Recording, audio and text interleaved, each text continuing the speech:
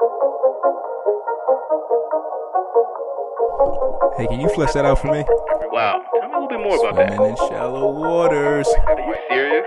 Okay, let's go a little deeper. All right. Let's get into it.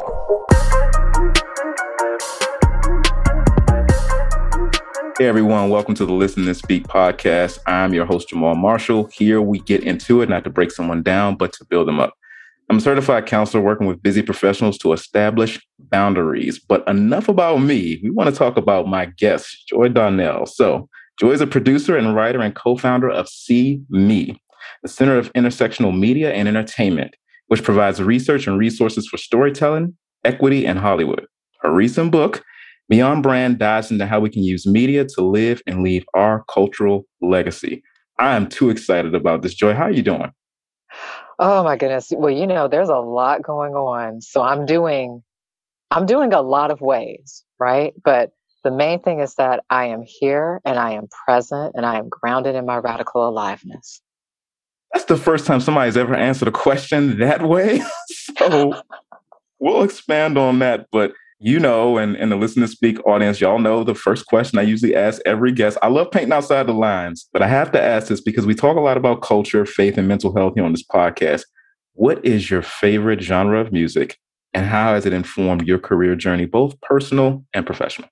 Well, I don't have an exact one favorite genre, but I do kind of like things that verge on funk for some reason. P-funk, Afrobeat, just something that kind of like hits me in my root chakra and my sacral energy, while also like igniting that third eye and my crown chakra.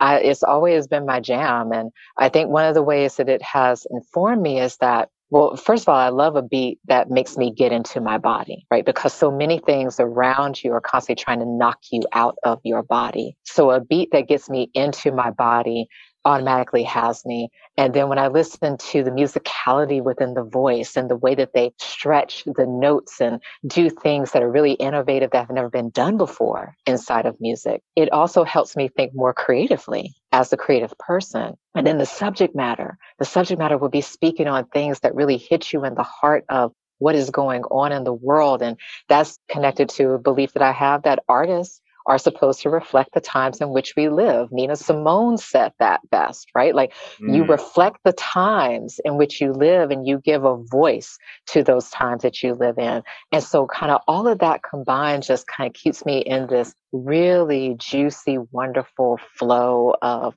creative, fun, grounded in my body when I need to get my blood moving so that my thoughts can be moving along with my blood and my heart is one of those ways to kind of bring that sunshine back into myself. Joe, I really dig that answer. And I like the fact that you didn't just pick one, but you chose a variety. And we're going to talk a little bit about variety and going beyond brand. But I've been following your content ever since I saw you. And I was just like, wow, okay, this sister's deep.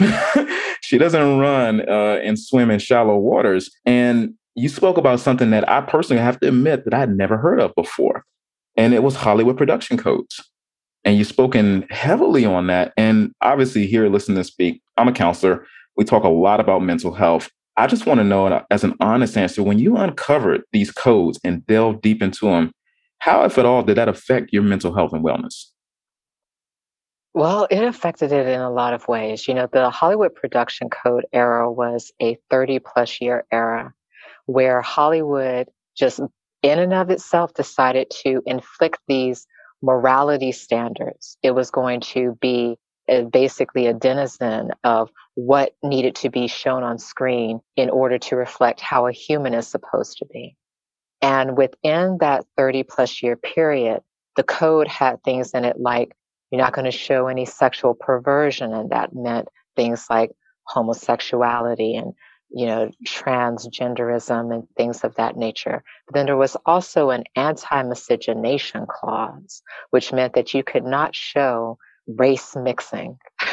Race mixing was immoral and not a way to go about being human.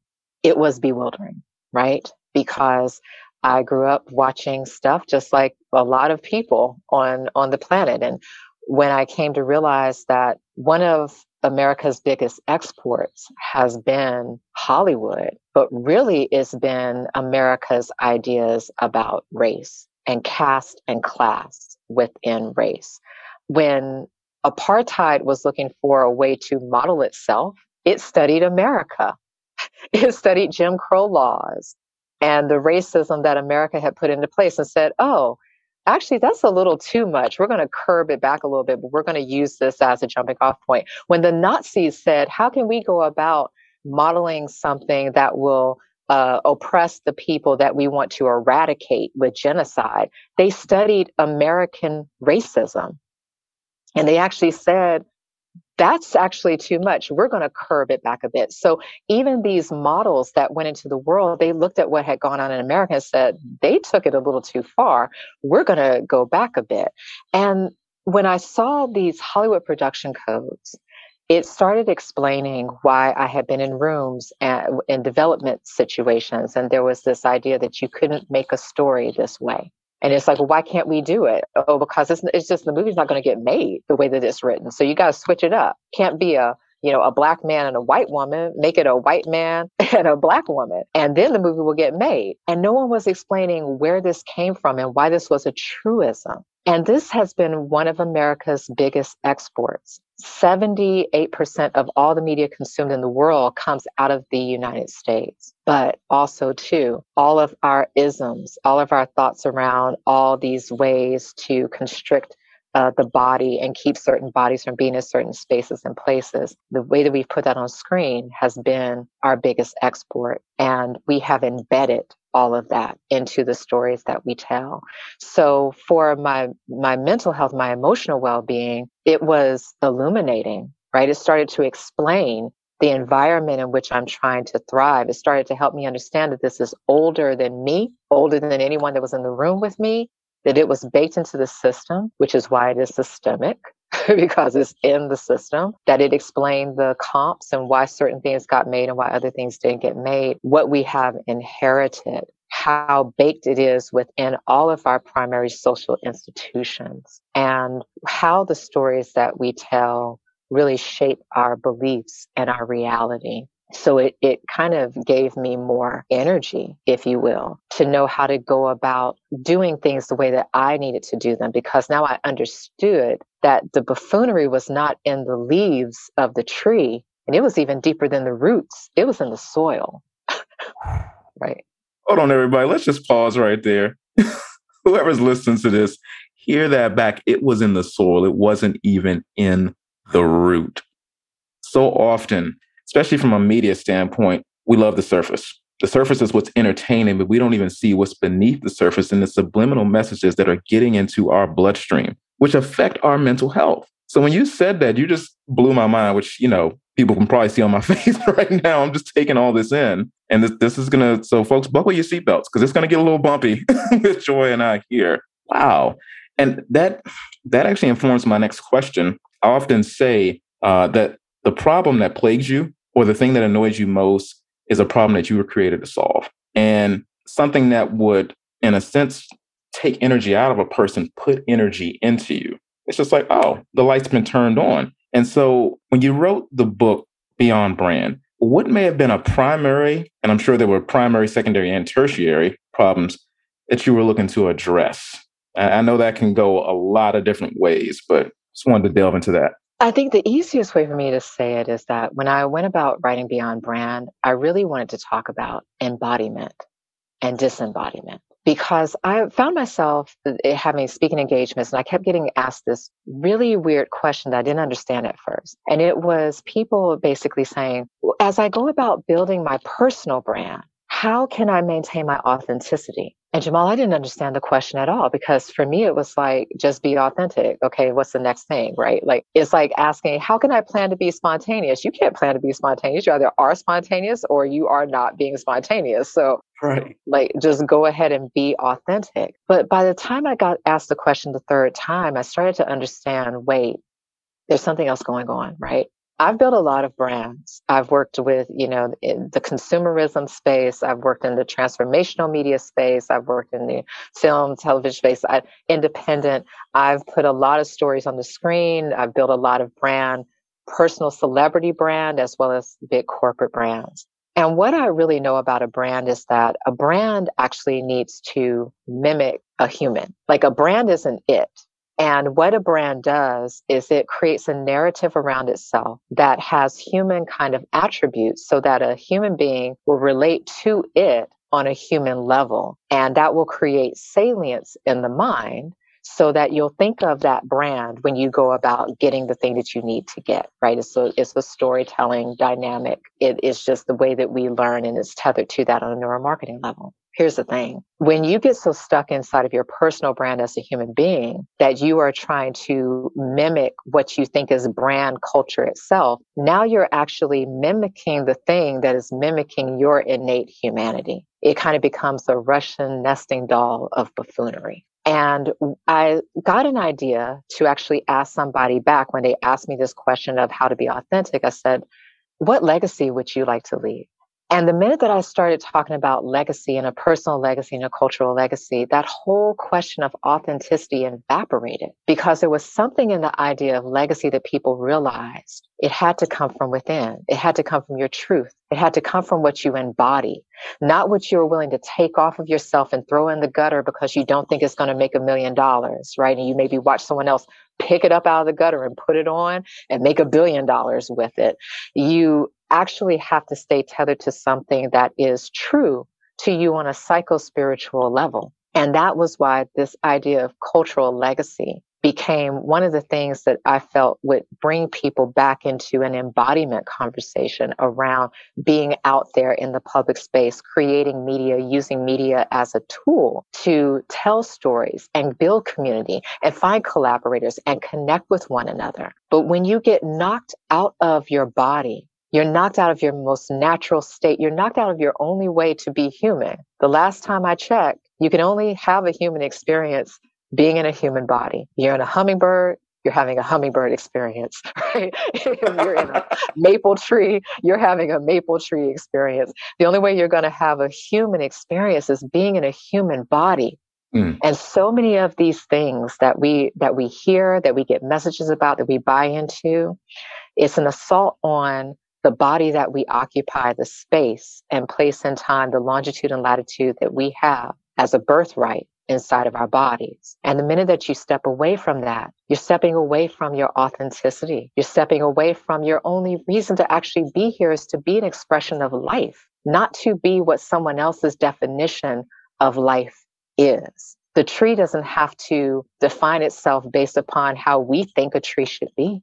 It doesn't have to apologize for its needs or how it expresses. But all of our systems and the way that we go about living on earth constantly says to people, you are in the wrong type of body. And if you want to have value, worth, a shot at any kind of self-determination or equity or self-actualization, then you have to take everything that is the effervescence of you off, and even the effervescence of your ancestry, strip it away and be this homogenous thing.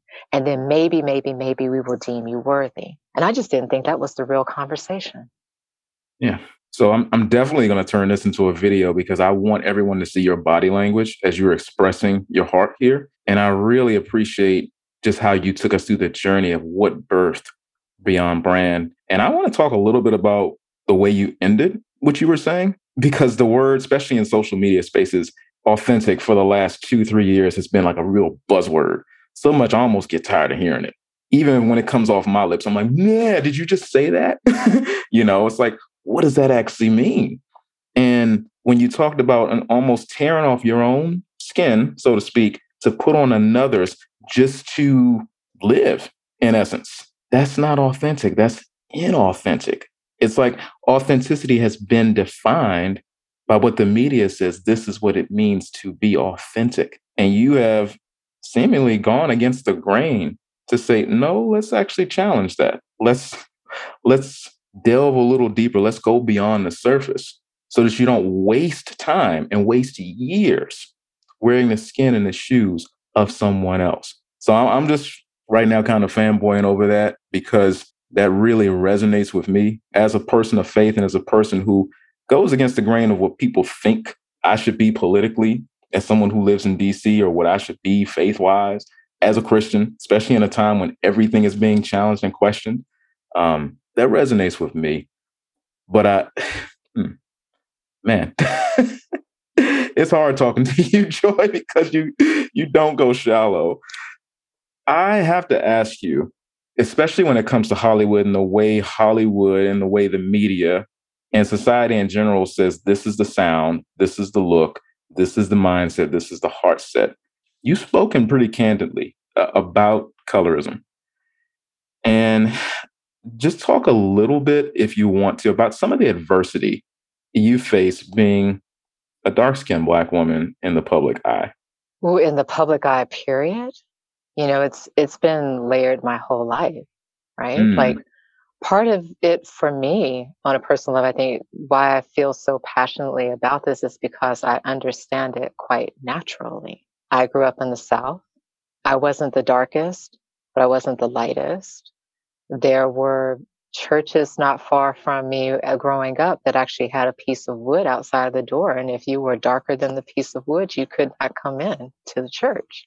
You know, I have seen studies where if the iconography was changed within the church from a white-bodied Jesus and Mary and Joseph and everything into a black-bodied Jesus or just a darker-skinned Jesus and Mary, Black folks would stop going to the church. And I know from personal experience when that thing that comes from the outside and tries to knock you again out of yourself and make you think that your expression of life is somehow wrong. And it can be a lifelong journey to keep healing from that, right? Like you still don't arrive at a true destination of healing. The healing is the journey. Love that. The healing is the path. And you have to figure out what modalities are going to work for you to keep you in the sweetness of being you. You know, so I've had comments thrown at me from people that I wasn't even talking to, right? Like, do I even know you? Did you cordially introduce yourself? You just come at me with a comment out of nowhere. I was just walking, living my life, right? And trying to mind my business, just drinking water. And here comes, you know, this comment sideways. You know, I'll tell you a story. When I was about 7 years old, we had moved into a new house. We were the first Black family in the neighborhood. And I was really excited about the new house because I loved my room. It was big, it was upstairs. I loved the corner windows and everything, the way the light came in. And I was also a genius at staying awake longer than I was supposed to. So one night I was enacting that genius and I was awake way past my bedtime. And I start to see these kind of like golden lights flickering outside of my window. And I think to myself, could it be fairies? And I'm like, no, wait, okay, that's crazy because it's not fairies. But wait. It could be fairies, right? Like maybe this is fairies. And I take my fingers and I part the blinds so that I can see what's going on, if it's going to be fairy light. And what I end up seeing instead is a cross burning on the lawn. It was one of our welcomes to the neighborhood. And then I hear my mom screaming and my brother comes running into the room and he pulls me away from the window. My father is running out with a hose to take the fire out. And I get pulled from the window, but I've already seen it, right? I'll never unsee it. And the next day, our neighbor across the street, who was this wonderful Sicilian American woman, and she was like, oh no, she was like, they're not going to be coming up here running roughshod because like we are in this together. And, you know, she worked with our parents and they eventually take the deputy outside in her driveway because she like had a higher vantage point and everything. And they were able to catch who did it. And it was teenage kids in the neighborhood. I look back on that moment in so many ways, because if you notice how I started with fairy light, I thought that moment was going to be transformative. And Jamal, it was. It was transformative. I did not know anything about the history of the country I had been born into. Both of my parents survived Jim Crow. They started to explain to me this country that I was born into, the skin I was in, what I was inheriting, what they had survived. But all I could meet that with was anger. I was pissed off. None of it made sense to me. What I kept finding inside of myself was I was tapping into this, what I call a divine spark of defiance. I listened to all of the history and the rationale and the everything, and I saw the events unfold, but all I kept coming back to was, that's messed up. We haven't done anything to anyone, and actually, we deserve to be here. We deserve to be alive. It was some sort of meeting of my ego and my soul to know that I had to tap into this idea, this audacious idea that I am supposed to occupy my body. The journey of my life has been a combination of figuring out when to have strategy around that and when to surrender. Because there's always going to be a wall. You're always going to inevitably come up against a wall. And when you hit that wall, the question is, do you knock the wall down? Do you scale it? Do you lean up against it? Do you decorate it? What are you going to do with that wall? Right. And my strategy takes me to certain points. It helps me kind of build community the way that I need to, build those benevolent people around me that are going to help me think through things and see around corners and strategize deeper and find answers and solutions. But then the surrender comes moments when I have to recognize that I've done a lot. I've done enough for right now, and I actually deserve rest too. I need to replenish myself, because the thing is that this is someone else's thing. This is not my thing. This is something that I have inherited within the system, but I didn't create it. And I probably cannot cure it by myself, and I don't need to. I picked the lane of media because I decided not to spread myself all over the place with what I wanted to do. I said, media is a primary social institution, just like family, just like religion, just like science, just like the law. So if it's a primary social institution, then that means that it can be used to affect change. So I will use media to affect the change. I will take all that anger and frustration and I will turn it into creativity. I will criticize by creating. I will change by creating. And my creativity keeps becoming a deeper modality for me to be restorative within my joy, to be reclaiming my right to rest, the kind of rest that my ancestors deserved but were systemically denied. They survived all of that. They survived so that I can claim my right to rest, not have to have rest as a reward. So I just work on figuring out where I need to be gentle with myself.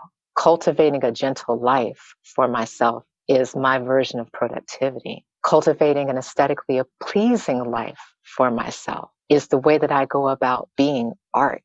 And art does not exist to please you. Art exists to make you feel something.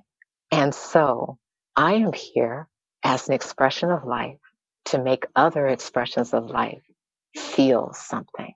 Regardless of what shade I am, I love the shade that I'm in. And I do my best to align with people that want to keep reinforcing that kind of radical aliveness for themselves as well. Okay. The mic has dropped like 10 times. Oh my goodness. Joy. Wow. That was phenomenal. I'm not even sure where to pick up, just because you spoke a lot about rest. And I think about, from a faith-based standpoint, how important it is to live without guilt and to know what is your problem to solve. You know, we both work in professional spaces. In the most non-entrepreneurial space, you hear about the RACI, who's responsible, who's accountable, who's collaborative, who's informed. It's just like, to know what is my responsibility and to know to take the rest that is allotted to me, you know, instead of chasing it, to actually take it. My mind is, my word.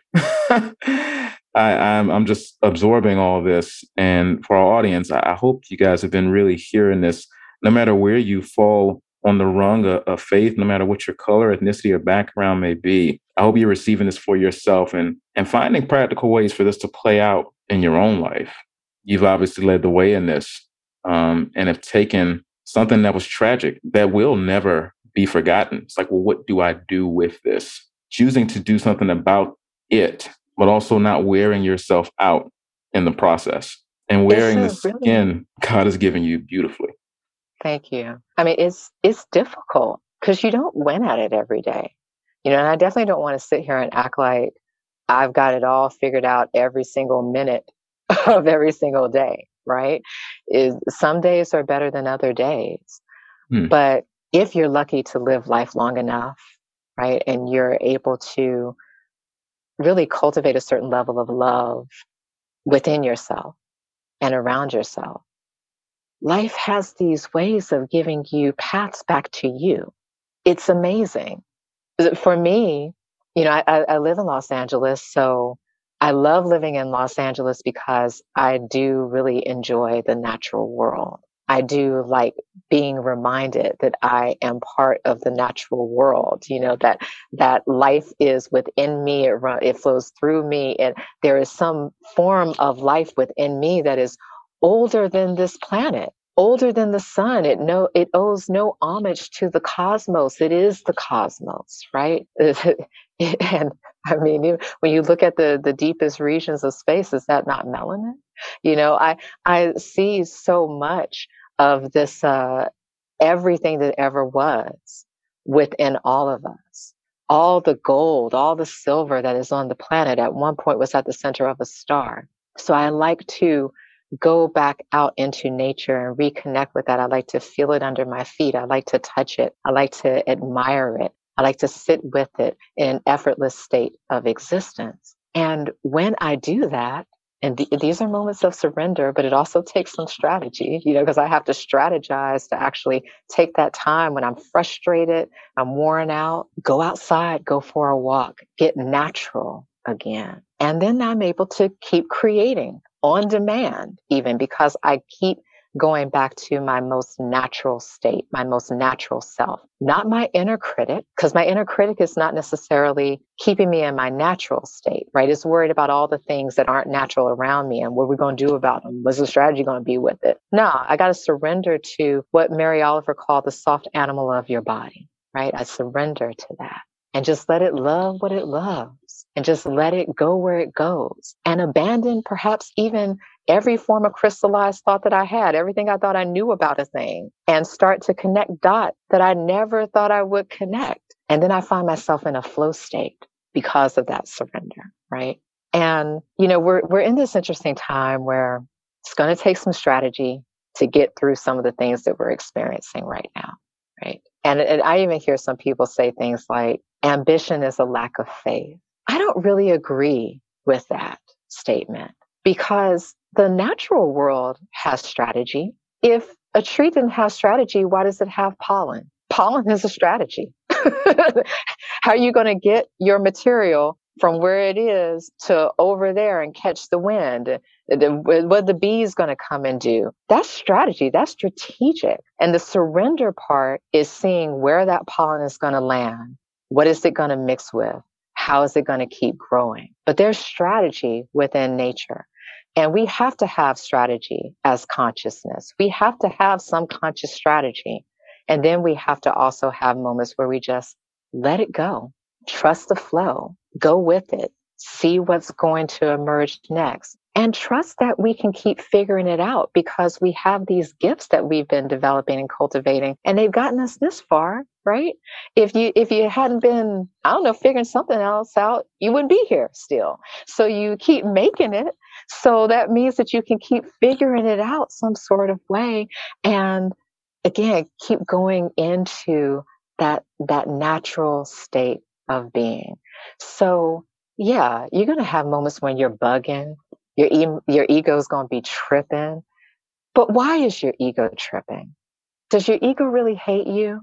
Or is it just scared because it really wants you to succeed? And it remembers when you did that thing over there and you got mangled and embarrassed. And so like, if we don't want to get mangled and embarrassed again, maybe we should just start ringing the alarm, and you just be like, oh, Naboo, look, it's going to be okay. Like, we got mangled and embarrassed, but we didn't die. So let's just stop tripping for a second. I appreciate you being part of my collaborative thought process within my body, but I'm going to like just sit you down for a second, and I'm going to trust and believe that I can figure this out, and I'm going to take a risk on myself. It's a dance. It's a dance. Joy.